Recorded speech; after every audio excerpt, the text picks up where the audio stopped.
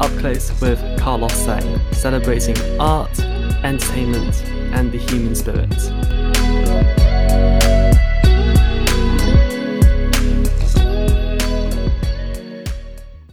Welcome to another episode of Up Close with Carlos Sang. Today I am joined by another very special guest. He is about to reprise his role as Buck Barrow in Bonnie and Clyde the musical, which will be running at the Arts Theatre later this spring. I am super excited to be introducing Olivier Award-winning actor George Maguire to the podcast. Thank you so much for joining us. Lovely to be here. Thanks, mate. So the Bonnie and Clyde concert, it was met with so much acclaim from both critics and audiences. What do you think it was that made that performance so special? Well, I mean, obviously the material, I think, this show hasn't been done in London before. And so I think even though it has quite a big cult following and lots of fans of the music, people haven't had a chance to see it being acted, to see it being played out. I think as well, people were surprised at how much it was staged. I think people expected it to be more of just a concert, but Nick Winston, our director, was like, "No, I'm going to sort of stage it," and he did it. He did as much as he could. I mean, it was a pretty amazing feat that we got through it. So I think people were like into the story and actually got to sort of see, nearly a full show, although this will be much more in depth. And yeah, we were lucky, we had a great cast, and obviously Drury Lane's an amazing theatre. So all of those things combined to make what was two very special nights. Yeah, I mean, I only recently found out myself that Bonnie and Clyde was actually based on a true story. How much did you know about, the history around this couple and around the story yourself? I've always been intrigued by them. I mean, I wouldn't say I'm an expert, but I've always sort of known about them, and about their kind of legacy and what they, who they were. I think these sort of outlaws that people kind of loved, they became almost like the Posh and Becks of crime or whatever, I think it was at a time when people were, people felt like they were being failed by the government. People were very poor. People, felt like, life was hard and unjust. And so I think obviously no one would advocate them sort of killing people that, in banks that they were robbing. But I think there was like a feeling of a sort of Robin Hood type vibe to them that people kind of thought, wow, they're normal people and they're going out to do this. But at the end of the day, they became, they became killers no matter why they sort of started it. And that's sort of something not to look up to. So they're very interesting characters. Of course. And, I think Buck is also such an important and integral character to the story as well. In what ways were you able to, connect with this character on a personal level?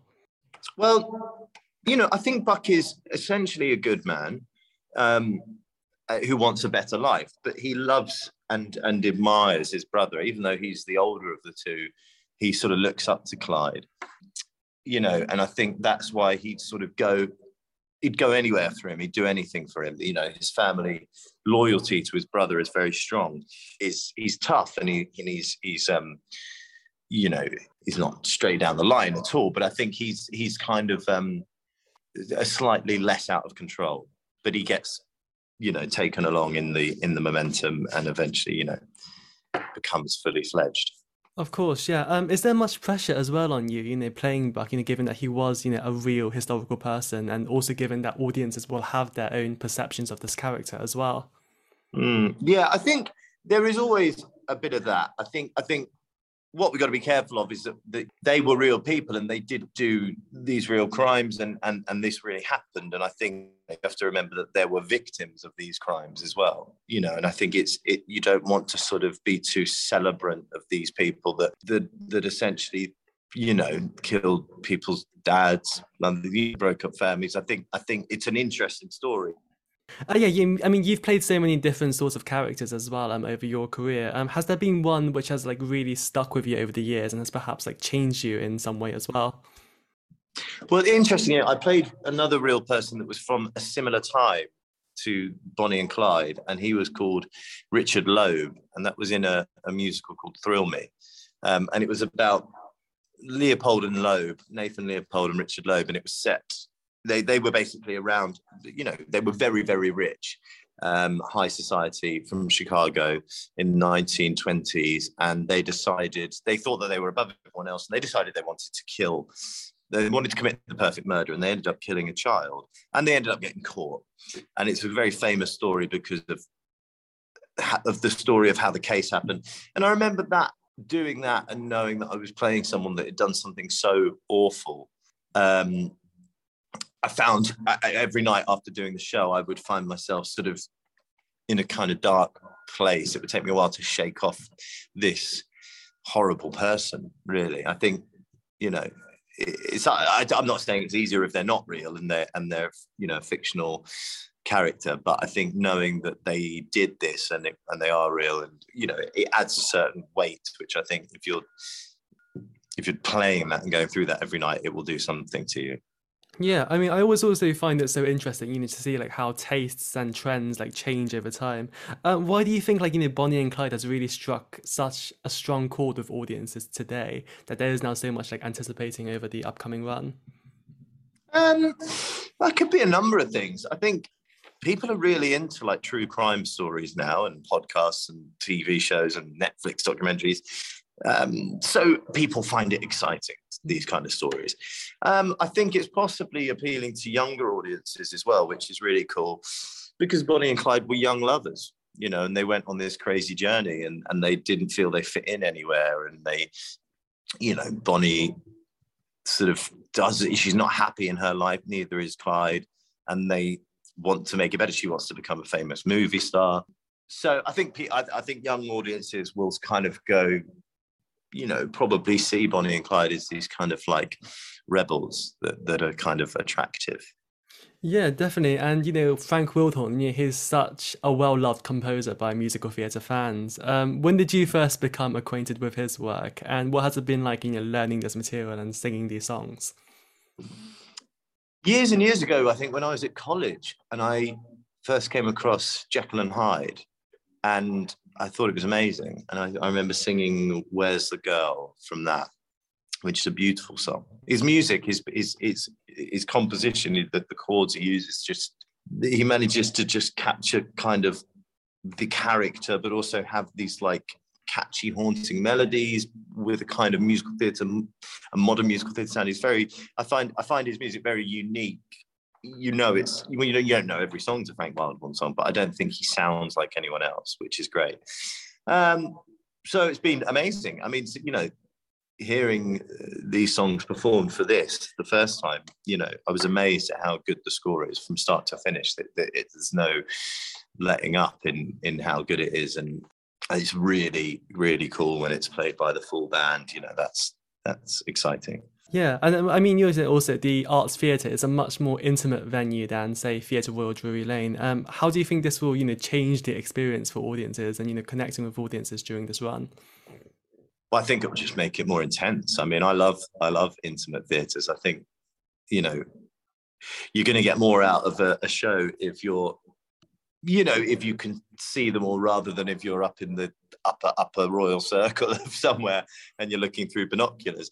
So I think as an audience member and as an actor, it will make the whole experience feel closer, feel more intimate, and feel more intense, I think, and more exciting. And the set that is being designed is really cool. I think people will feel sort of transported into this world, which will be exciting for them, I think. Yeah, definitely. I know you've also been down at the Watermill Theatre doing The Wicker Husband as well. How would you say the experience working in the regions compares to working in London? It's different because obviously, I suppose regional theatres can find it harder to get people in, whereas the West End has, more tourist trade and stuff. But the Watermill's a beautiful theatre that do just such good original work. They're known for it. So they have they're lucky that they have a really faithful audience Their shows usually do quite well. You know, there is an audience that come back because of the standard of it. And, you know, it was perfect for The Wicker Husband because of the watermill is this, you know, obviously old wooden watermill that they've turned into a theatre. So, yeah, I mean, I think, you know, regional theatre is so important because not everyone can get into London. And also, you know, there's lovely little theatres all over the country that great work is being done in. So I think, you know, it shouldn't be about sort of like, I don't think it's like, oh, if it's in the West End, it's better. I think it's just, you know, we're a great country for theatre all over the country. And I think that needs to be supported. Yeah, absolutely. You've been performing since you were, you know, very young as well, and you know, a lot of young actors, they don't carry on performing into adulthood. What was it that made you want to continue acting as an adult? I just didn't want to do anything else. I suppose there was never any question in my mind that this is what I wanted to do with my life. So from a young age, I thought that, and it's hard. It's a hard profession to do, and there's been times when, you know, I've thought, oh, it's you know, this is really hard, and I'm, you know, but I don't think I've just, I suppose I've just always, you know, there's never been a doubt in my mind or a thought of giving it up. I just wouldn't be happy. Yeah, and you've worked with so many amazing, you know, actors, directors, over your career as well. Are there any other actors, writers, directors that you would still like to work with going forwards? Yeah. I mean, there are so many that I've not worked with yet. That, you know, I think it depends on the job. I think people sometimes say, "Oh, what's your dream role?" or "What's your..."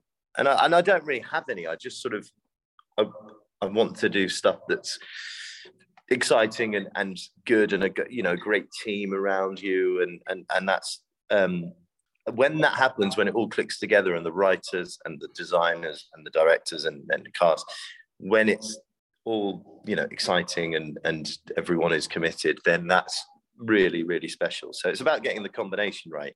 And yeah, so I can't think right now. There's lots, but yeah. Of course, yeah, and you know, having had such a long career, you know, performing on stage, I was curious, you know, how has this, you know, perhaps informed the way that you go and see shows yourself?